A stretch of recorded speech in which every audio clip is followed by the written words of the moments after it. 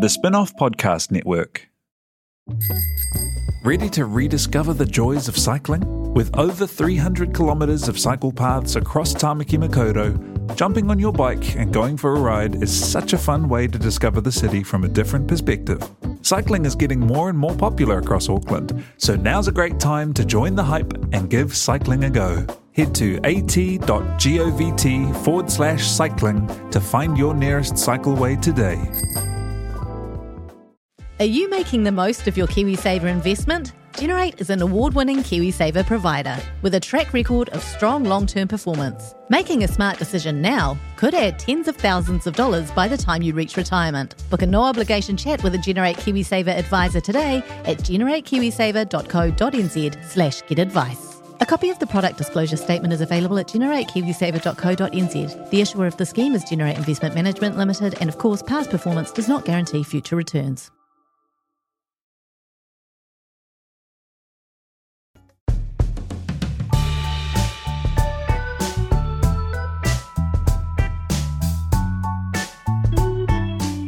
Tēnā koutou katoa, this is Toby Manhire with a bonus extra pop-up episode of Gone by Lunchtime. I'll be back in a few days with Annabelle Lee Mather, Ben Thomas, and your regular installation of piping hot takes, stone cold truths and hyper-extended metaphors. But today, just over a fortnight out from the Australian election, we thought we'd take a quick virtual trip across the Tasman Sea to hear how the campaign is shaping up. If you're a member already, thank you. If you're a member curious, please click through on the spin-off and support us to keep making independent, homegrown, paywall-free journalism.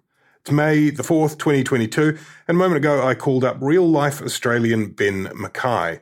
He's the Crocodile Dundee, the Don Bradman, the Kath and the Kim of the Press Gallery in Wellington, from where he reports for the Australian Associated Press. But right now, he is in his home of Tasmania, holidaying somewhere up the coast. We talked about the state of the race, the Scomo versus Albo contest, the peculiarities of the electoral system. We talked a bit about the Teal Wave, this new group of Teal independents trying to get the green-blue vote, and a bit about the New Zealand versus Australia political and media culture.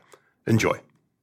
Kia ora, Ben. How are you? How is paradise? How is the mighty island state of Tasmania? Yes, it's great. I've traversed up the coast up to a place called Freycinet. It's a national park. Yes. Staying at a lodge. We're going to go for a walk and hunt some, well, not hunt some, but try and find some wombats later. Wow. That's real. Yeah. That sounds almost made up. In between the research I've done for this podcast. And thanks for sending me over here for this. It helps with the preparation. Well, we really wanted to find out what the mood was on the ground among the wombat community. Is there election fever among the wombats or the other good people of Tasmania? I have to take the fifth on that. I haven't caught up with any wombats yet. What about? We'll do another podcast. What about Tasmanians more generally, just the human variety? Yes. I mean, there's also a local election down here at the same time in Australia's convoluted sort of government system. But I mean, Tasmania gets a lot of love this time of year because it has 2, potentially 3 swing seats of the 5. So there is election fever in Tasmania. Scott Morrison's been here this week, and it was the site of Albo's gaffe. I can't name the unemployment rate, can't name the cash rate gaffe from week 1, if you might remember. Yes. So Tasmania's on the map, baby. It's big. So Anthony Albanese, Albo, versus Scott Morrison, Scomo. You've outlined some of that and the other words ending in O in an excellent piece for the spin-off, which people should have a read of. Albanese had a bit of COVID recently, but he's back on board and launched the campaign on the weekend, I think. Yes, that's right. So he got out of COVID isolation just in time to head to Perth, where they think they can pick up some seats in Western Australia. Fairly stock standard campaign stuff. It's always notable who goes to these things and who doesn't. Yep. Albo had sat down with Kevin Rudd and Paul Keating, 2 Labor luminaries. Missing was Julia Gillard. That would have been the full set. But to be honest, Gillard doesn't really dig back into Australian politics, the work of us that much. She sort of focused on bigger, broader things these days. So it wasn't too much for me. It also featured the disembodied voice of Russell Crowe, I believe. Did it? I did pick up a whisper of this. He's providing the voiceovers. Yeah, he did the sort of a sort of slightly gladiator style, the challenge that faces the Australian people type, in a sort of slightly British Australian tenor. I mean, it was very moving. I'm pleased to hear it. It's reasonably incongruous though with Albanese, isn't it? He's sort of a mild-mannered, almost a bureaucrat type these days is his style. But I imagine they have a friendship because Albanese says he has three faiths: the Catholic Church, the Australian Labor Party, and the South Sydney Rabbitohs. And of course, Rusty is one of the owners or the owner of the South Sydney Rabbitohs. So yes, there's the friendship. The bunnies. So Albanese this time round seems to be, tell me if I'm wrong about this, seems to be running a more cautious campaign than Bill Shorten did 3 years ago when the then Labor leader looked for all money as though a Labor government was going to be installed. Is it the case that this time around Albo and the rest of the Labor Party have been burnt by that experience and are running a more centrist, moderate, don't scare the horses type campaign? Yes, I think that's right, although I wouldn't necessarily say the policy platform has changed so much. It's just what they're spruiking. Back last time around, well, I mean, the defining policy of last election was tax breaks. I'm trying to compute this into non-Australian language with the negative gearing and all that rubbish. Yeah. Basically, tax breaks for house homeowners, which would allow easier paths into buying a home. And of course, Morrison, the ruthless campaigner that he is, just picked it apart and it became a tax on the house. Other parts of the platform was a death tax, and combined that with a couple of regional factors, added up to a very narrow Labor loss. So it's not as if they were swept away. I mean, this government currently has 76 seats of 151 seats. It's very tight, which does change things. But Albanese is nothing. You wouldn't call him an inspiring leader, but he's certainly smart. So he spent the first part of this term going around to these regional places where Labor thinks they can pick up seats, selecting ex-mayors, liked people, people that can do well. And he's promoted the fact that this election isn't a sprint, and it's won in the fourth quarter, which is where we're at. Somewhat, wasn't great that he made that big blooper in week one, if he's saying that it's all coming down to the last 6 weeks. But the polling is in the position now that Labor can be, I think, more confident. And the gaffe that you mentioned, or the brain fade, was when he couldn't remember what the OCR was, what the official cash rate. I think that's right. And yesterday in Australia, that was the unemployment rate. And the unemployment rate. The big story yesterday in Australia, though, was an increase in interest rates for the first time in what seems like forever. I think it might have been even as long as 10 years that it's actually gone upwards from a very, very low point of 0.1, was it? Or something like that. That's right. To by maybe a third of a point or something like that. And it's interesting because looking at it from here, the news is very similar but also different insofar as you have a government being blamed by the opposition for a cost of living crisis, struggle, for inflation, and for a rise in interest rates, which obviously hurts people in the hip pocket, which is a constant of Australian election rhetoric. The difference being that you've got in the Australian case, you've got the centre-left party having a go at the centre-right group. Yes, that's right. I mean, I'm a student of Kiwi politics. I've obviously lived Australian politics. Do you guys get into moaning much? Are you guys into moaning about the government? Is that yes? Because I feel like that's pretty much what's going on both sides of the equation. Yeah. The difference being in Australia, like the economy is considered, as it would be here in New Zealand, I guess. The economy is considered the coalition, the Liberal Party's turf. So it's a tough sell for Labor to suggest we'll be better economic managers. That's what's happening. As you say, you're right. The same factors happening in Australia as New Zealand. Inflation is now over 5%. They're not quite the 6.9% New Zealand. Interest rates have gone up from 0.1 to 0.35. So it's not biting, but it is the first rise in a decade. It's actually the first rate rise in a campaign since 2007, which was the last time, I don't know if you're into omens, it was the last time the coalition flipped to Labor when Kevin Rudd came from Queensland and said he was here to help. And classically, it has provided a bit of a campaign refresh because we had the inflation figures last week, the interest rate rise yesterday, and on script, all of the papers have sort of put that classic sort of upset-looking couple, heterosexual couple outside their house. Maybe they're holding a baby, and they're worried about interest rates. Yeah. The exception to that was the West Australian, who had an old bloke in his stubby shorts, and the sort of lead-in headline was like, "I bought my house when it was 17% interest rate," Right. and the headline is, "You call that a rate hike?" Which is just sensational. But it does tell the story that they are from very emergency level settings. Yes. So it's not as if people are leveraged. They've certainly got mortgages, but it's not runaway interest rates. And you make the point that in some sense it suits Morrison and the coalition to have a conversation around the economy, doesn't it? Because much in the way that the National Party, no matter what happens here in New Zealand, the National Party here tends to be regarded by people as a more prudent hand on the tiller. That's the territory on which Morrison thinks he's most likely to win, by saying you can't trust this lot at a tricky time, yeah? That is exactly right.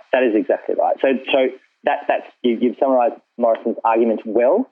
I think I saw recently he was framing it as in, you might not like me very much. You might not like us very much. We don't get everything wrong. We don't get everything right. But who do you trust with the economic recovery? So, and Labor is trying just to tweak on that, saying, obviously they can be trusted. They point to their experience in the GFC that happened under Rudd, and Australia was one of the few countries to avoid a recession. Our miracle growth went along for 2 decades. But Albanese's argument is your wages aren't rising as fast as cost of living, which I think is an experience here as well. So they're saying, are things getting tougher? That's because productivity, wages, we can fix that. Yeah. Hey, let's just briefly sidebar on, because we're talking about the coalition and we're talking about the Liberals and you're talking about different layers of elections happening. Let's do have we assumed some knowledge? Well, let's do a very quick, you covered this really well in your piece, which again I urge people to go and read on the Spin-Off website. It also includes some quite graphic cow-based metaphors which people might enjoy. But when we talk about the coalition, what does that mean? Okay, so the coalition is a long-standing, I think it's up to 100 years of them coming together, agreement between the Liberals and the Nationals. The Liberals are the sort of inner-city sort of Liberal party of John Howard and the rest. The National are essentially their regional wing with a bit of, agrarian socialism. No, I shouldn't say that actually. They're the centre-right party of the bush. Yeah. But they're much more focused on previously farming issues and these days mining issues, which is a major dimension in Australia. Mining is sort of code for the economy doing well, and it's the key to a lot of swing seats where we might sort of mine coal and whatnot. Labor is obviously just the Labor Party. They tend to govern by themselves, unlike New Zealand. Yeah. There is some suggestion they may have to govern in coalition or cobble together in a hung parliament here, but it's basically a Labor versus Liberal National affair. With National as much the smaller component part of the coalition, right? Yeah, I think they have maybe 15 seats of their 76 in Canberra. And the way that the system works, it's people who are older than 30 will remember First Past the Post in New Zealand. There isn't strictly a proportional element, but there is. Was it called preferential voting in each of the seats? Can you explain that? I can. So the preferential element comes into it in the Senate. That's where, if 20% of the people vote for the Greens, they get roughly 20% of the Senate. In the House of Reps, that's the lower house, and that's where government is formed, and whoever gets 76 seats can form the government. So, and preferential voting, I've been trying my best to think of a very simple way to explain this, and it basically means your vote will count, but it might not be the one you voted for. It'll trickle down to one of the two most popular options. So if that makes sense, and that's almost usually the Labor Party or one of the coalition candidates in all of those 151 elections. The Greens are just polling. There was a poll out this week that had the Greens on 15%, which would obviously, in a proportional system like New Zealand, give them heaps of seats, like 25. Yeah. But they, in fact, have won the seat of Melbourne, because it's the only seat in the country that has enough left-wingers to get them over the line in that two-headed contest. I don't think I did a very good job of that. Well, but basically on the polling paper, you rank your preferences, yes? Yes, that's right, yes. Which some people will know from some local body elections, different parts of New Zealand, but let's not go down that track. You mentioned the Senate, which people are elected on 6-year. It's a 6-year term, right? So roughly half, that's slightly right. more than half of those are up for election this time round. That's right. Yes, that's right. And does that figure prominently or does that get lost a bit in the House election? Completely lost. Yep. Yeah, completely lost. It's government's the main game. That's where everyone is focused on. There can be interesting results and things in the Senate, and there's a lot of trading that goes on to make sure your Senate place is high, so like a high list place. Because generally the top two from each party get elected, and the third place is you're unlikely to get a third person from each of the major parties elected. So if anyone drops to position 3, there's a bin fight, and that can generate headlines, but otherwise no. And I think maybe 7 or 8 of the last 10 elections, there's always been a crossbench. So the Greens, the Democrats, some independent senators that hold the control of power, the balance of power. So it's very rare for the governments to have it all their own way, as Ardern's government does here currently. And the last thing, compulsory voting, whereas in New Zealand you need to be on the electoral roll, but you're not required to vote. In Australia, you are. Yes, that's right. So every person, there's technically worded here, not every person is required to vote. Everyone that's on the electoral roll is required to vote.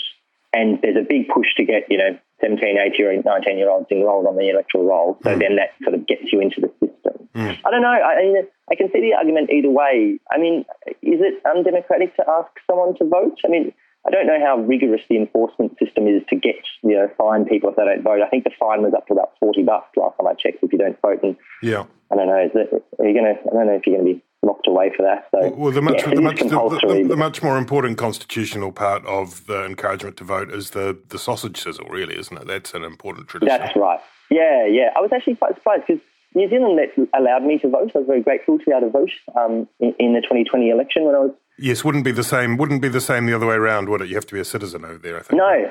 No, it certainly wouldn't be. And I was walking, I almost walked past the ballot box because there was a polling place because there was nothing there. There was just one little wee sign saying, come on in. And no fanfare. I tried to take a picture of myself doing the ballot and I got tutted as well.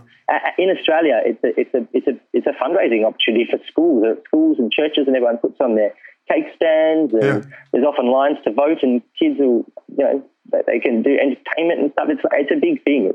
It's a fun day. Yeah. If for nothing else than your democracy sausage on the sausage sizzle. More prosaically, we talked about the economy. What are the other issues that are in the foreground? I've seen some. You don't normally see things like national security or climate change being front and centre, but both of those seem to have been around. Can you talk about those and anything else that's proving a pinch point? Yeah, so the one thing that's popped up as a bit of a event that's changed the narrative of the election would be the Solomon Islands deal with China to provide security, which everyone then translates into the prospect of a Chinese security military base on Australia's doorstep. The Solomon Islands is less than 2,000 kilometres from Townsville in Queensland, which is seen as a Penny Wong had the killer line. It was Australia's worst foreign policy failing in the Pacific since World War II, and that's resonated a bit. It's certainly an issue, and it goes to this broader issue of competence and engagement from the Morrison government on foreign affairs. They're a big sort of chest-beating government. They signed the AUKUS agreement to provide nuclear technology for submarines with the US and the UK, turned their back on France, which they had a deal to buy some submarines from. This is big biggie in Australia. But I have been thinking about, and obviously climate change is a massive issue. I think we might talk about the teal stuff if we have time after this. But in trying to find the big issues, I really do think it's like almost everything goes by the wayside and it's just a referendum on Scott Morrison. Right. Because he's such a big figure and he's been like a figure of ridicule, a figure of hatred, but also such a strong figure during COVID at different times as well. In 2019, when he pulled off his miracle election and when all the polls said he wouldn't, he didn't really have a record. He'd been in for less than a year. And now he's running on a record. And people were sort of only just tuning into him, finding out about him as Prime Minister when he was elected. And the iconic moment of his Prime Ministership, unless he gets elected again and goes on to do something else, will be when he went to Hawaii for a holiday during a time of big bushfires in Australia, and then he came back and retorted that he didn't hold a hose. There's horrible pictures of him going to bushfire-affected places and like trying to forcibly shaking people's hands when they didn't want him to do that. And that sort of manifested at different times the idea that he's been, asleep on the job or not a man of the people. It showed a lack of empathy during alleged rape and sexual assault allegations at Parliament. Slow with relief during the floods, and the COVID handling has been really up and down. He got a big bump when they closed the borders, the sort of kept everyone safe stuff that obviously powered Ardern to her 2020 victory. But in Australia, it wasn't so simple. He had to negotiate with states and do other things. And he was responsible for a couple of things, or the federal government was responsible for a couple of things: quarantine, and aged care, and vaccine procurement. And all three sort of were three of Australia's poorest, performed poorly on those levels. He said that getting vaccine wasn't a race, like record scratch freeze frame. It was, and unfortunately, Australia's big death toll. A lot of that has come in aged care facilities. And the most recent one was at Christmas last year when Australia brought in the sort of compulsory rat testing. But Australia didn't have enough rats, so it actually ruined Christmas for a lot of people. I mean, you couldn't make up a more sort of toxic sort of environment for a politician. You had people either getting COVID because they're going to Christmas from their family or not being able to go to Christmas events because they had COVID or couldn't test to show that they did or didn't. It was an absolute mess. But despite all that, he is an incredible campaigner. To watch one of his press conferences, to watch someone in full flight, he can bat away so many questions. He can change the debate. Which gives him a chance. He has a puncher's chance. Are there debates? Are there televised debates? There has been one. Sky News did a debate earlier. They're this sort of a pay TV channel that not many people actually see, but everyone sort of picks up the bigger points of it. I think only 200,000 people watched the debate, which is a bit unfortunate. And that was a sort of politics in the pub style event where they took questions from punters. You as undecided voters, and it came out narrowly. I think of the 100 people, it was 40 to 35 said Albanese won. There is going to be another debate. It's this weekend. It's on Channel 9, a free-to-air broadcaster. And it's quite funny if you follow the ABC, which is our public broadcaster. They're always saying we have invited Scott Morrison on. We've invited them to have a debate. Right. We'd like to have more interviews. And they're so clearly scorned because they're getting a lot of no's. They're getting a lot of rejections, which is bad for democracy. I mean, there should be debates, right? It's a great way of testing each other. But there's going to be one on this weekend, and I'd probably bet it would probably be the last one. You talk about Sky News, which is in a way it's sort of a bit like the Twitter and of television, and as you say, like almost nobody watches it, but the rest of the media talk about it all the time, especially the left-leaning media, and the coalition spurning the ABC, the national broadcaster, and the Murdoch media obviously is really strong in Australia, and that seeps through. I don't know whether it's chicken or the egg to the political culture generally. What are your coming from New Zealand, where you're in the press gallery, so you get a particular sort of front seat view of it, almost literally, which may be distorted in its own way. But then going back to Australia and flicking on and watching the coverage there, how would you characterise that difference? It feels to me more when I check in with Australian politics and media. It seems to me more pugilist, more kind of more of a leap to a grunt and absolute kind of shirt front level castigation. Is that fair? Yeah, that's absolutely fair. It's a really hostile environment politically. I mean, it's one of the reasons that this reckoning Australian political culture and the Canberra bubble has had with its relationship to women has had such resonance, and there's been such awful stories come out. It's a brutal place to work, Canberra. Politics is played at 60 miles an hour. And it's also hostile to be a journalist. One of the reasons I love reporting in Wellington is it's a really kind and like ideas-driven landscape. I mean, I'm probably a bit I'm probably a bit optimistic and stuff. But even if you look at last week, I mean, David Parker came out with a tax speech. It was a very dry 60-minute speech about prospects in tax and how they wanted to find ways to explore and set tax settings. And data. And data, yes, it was so dry. But it became one of the biggest issues in New Zealand for the last week. And it started a conversation about tax and about a wealth tax. And obviously, it was a genuine sort of policy affair. And as I understand it, Ardern's now ruled that out. But it was a contest of ideas there for a bit. I think Chloe and David Seymour went on One News this morning and had a bit of a debate about it. That sort of stuff just doesn't happen in Australia. It's not. It's like Australians and Australian politicians don't realise they have the power to change Australia or tweak Australia or make things fairer or better or however they want to do it. It's sort of just a business as she goes, steady on the hand sort of an affair. But the Murdoch media is a big part of it. But also, and I think this is understated, the power of the mining lobby in Australia. I mean, the last time Australian tried to genuinely fiddle with its tax settings as opposed to just change brackets or give some tax cuts was during Kevin Rudd's government when they tried to tax mining super profits. They tried to bring in a so-called carbon tax, as it was described ad nauseum by the coalition. And they were basically destroyed. People with any sort of mining constituency were lobbied to. It's been Scott Morrison brought a piece of coal into Parliament to show his bona fides with the mining industry. It's just we're best of friends apparently, but I just think we couldn't be any different when it comes to that.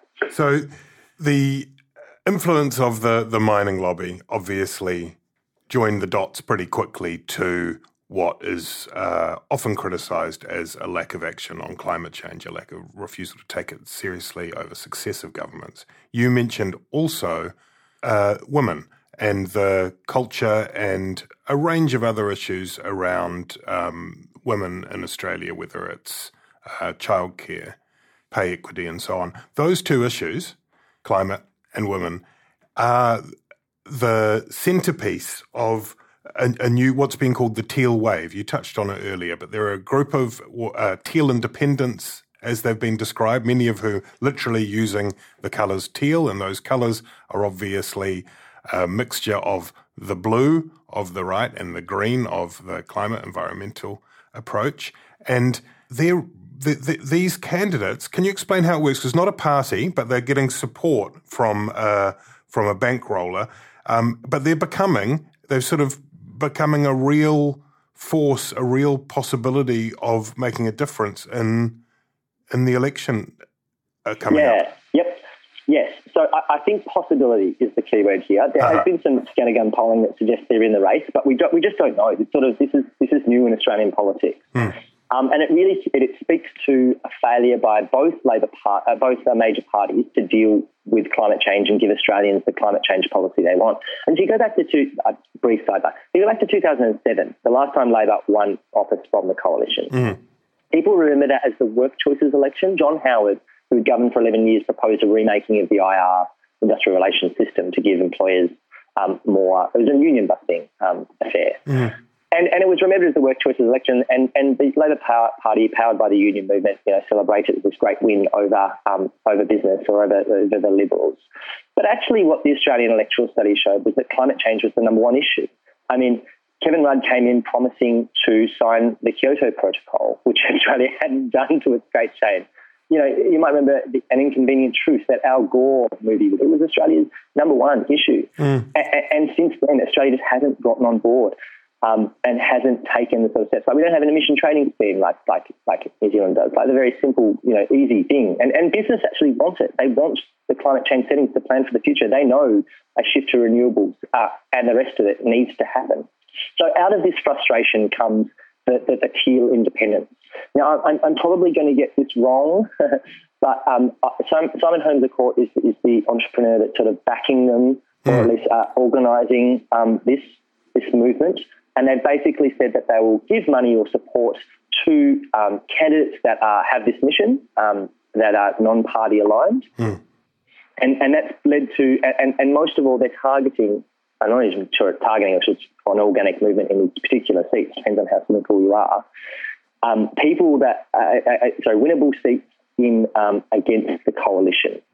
So, and that manifests in Kooyong which is the east of Melbourne, affluent part of Melbourne, against the Treasurer, Josh Frydenberg.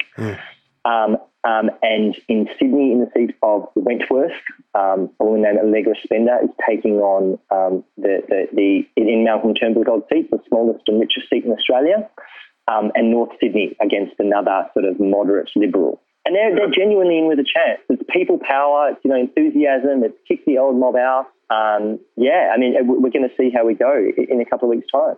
They're all wealthy, metropolitan blue seats, aren't they? The Labor doesn't even figure in this conversation, which is fascinating in its own way. They're targeting directly the Liberal incumbents, almost all women, I think. And and look, you're right. I mean, it's we don't want to be premature about this. It could be that one, maybe two get in. A wave may be overstating it. But would it be fair to say that probably the best case scenario for Morrison and the coalition, if you look at the polls now, would be a minority government, and Australia's had minority governments before. I think Gillard's was the last one, perhaps. But in that sort of situation, you have the crossbench, and if you have on that crossbench a group of teal independents, they have quite a lot of muscle in that arrangement. Oh, totally. In 2010, when there was negotiation, it turned out to be 3 independents that had the final say. They took a week and they drew up a list of plans, and it was a 17-minute speech that came down. It was the biggest thing Australia's ever seen. Of course, New Zealand goes through this almost every 3 years when you have the the coalition negotiations.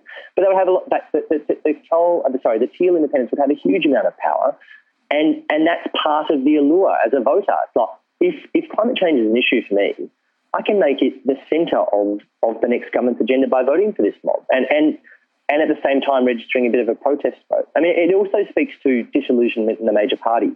So back in 2007, 86% of Australians voted for a major party in the lower house. That's down to 75%. So now 1 in 4 people are looking around. And it does give rise to, it makes it harder for the major parties to get to 76, to get to majority government.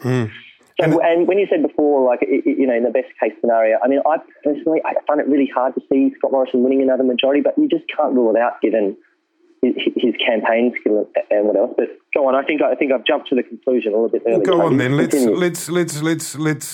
put it on you, Ben Mackay. What is the definitive prediction, the official definitive Ben Mackay prediction of what is going to happen on May 21?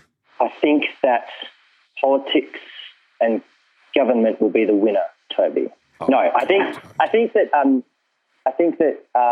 it is very hard to see the Liberals getting a majority. Yeah. The mass of it, the Labor needs to flip, I think it is 5 seats to become the biggest party in Parliament, and needs to flip 8 seats to become a majority. I think that's within reach. If you look at all the different polls in different states, there's a couple in Tasmania that might flip. There's 2 or 3 in Perth that should be easy enough. 1 in Adelaide, 1 in Victoria, and 1 in Queensland. But that sort of doesn't tell the story. The overall polls show a landslide to Labor, and when that sort of happens, unexpected seats flip as well, and they might get something in the 80s. But I mean, just like last time, I mean, the Labor leader is largely uninspiring, and people might have that switched around that Morrison has suggested. like why would you take the risk? It doesn't matter that they've had 3 different prime ministers in 9 years, and sort of the reform agenda is sort of flailing, and we've got a leader that wasn't there during major parts of Australia's tumult over the last few years. Maybe they don't want another tumult. It is a really difficult thing to predict. I mean, in 2020, when Ardern was on track, the sort of national vote is the only thing that matters, and everyone knew that it was going to happen for weeks out. But just because of the very regional nature, it is hard to call. Yeah, and Morrison's strategy also makes it a bit difficult as well, because through this awful Catherine Deves candidacy, who's a person who's made some pretty outrageous comments about trans people and gay surrogacy. Morrison is sort of dog whistling to the right in the hope of building a coalition around suburban seats and regional seats that might cost him the inner city seats, and that's a very narrow pathway, but he might have decided that's his way to victory. It can be both uninspiring, awful, but fascinating. Has anybody sculled any schooners yet, or chomped directly through a raw onion, or any of the other kind of any budgie smugglers? I'm kind of looking for where is I haven't seen a lot of that. There've been a few gaffes, there've been a few good lines. There's been sort of a fair amount of mudslinging, but have we seen any budgie smugglers, any conspicuous alcohol consumption? Mate, the well is dry. The tap has run out. Oh, there's time. There's even it's hopeless. I have faith in our Australian siblings to come up with something in the days to come. Does my spin-off budget include, while I'm in Australia, getting amongst and sort of muckraking and sort of creating that sort of environment? Oh yeah, I think you should go and grab some wombats and take them to a political debate and see what happens. I'm willing to do it for the spin-off. Thank you, Ben. It's been very illuminating and good to catch up. Enjoy your Tasmanian sojourn and the rest of your time in Australia. We'll see you back here soon. Thanks, mate. Really enjoyed it. Thanks again to Ben Mackay for getting up early in his Tasmanian idyll and giving us his time and insights. Thanks to producer Te Aihe Butler, to the Spin-Off Podcast Network Czar Jane Yee, and to you for listening all the way to the end. Ka kite anō.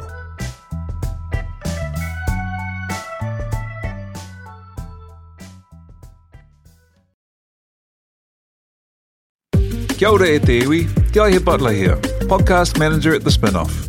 If you enjoy listening to our podcasts, consider supporting our mahi by signing up to become a Spin-Off member at thespinoff.co.nz/donate.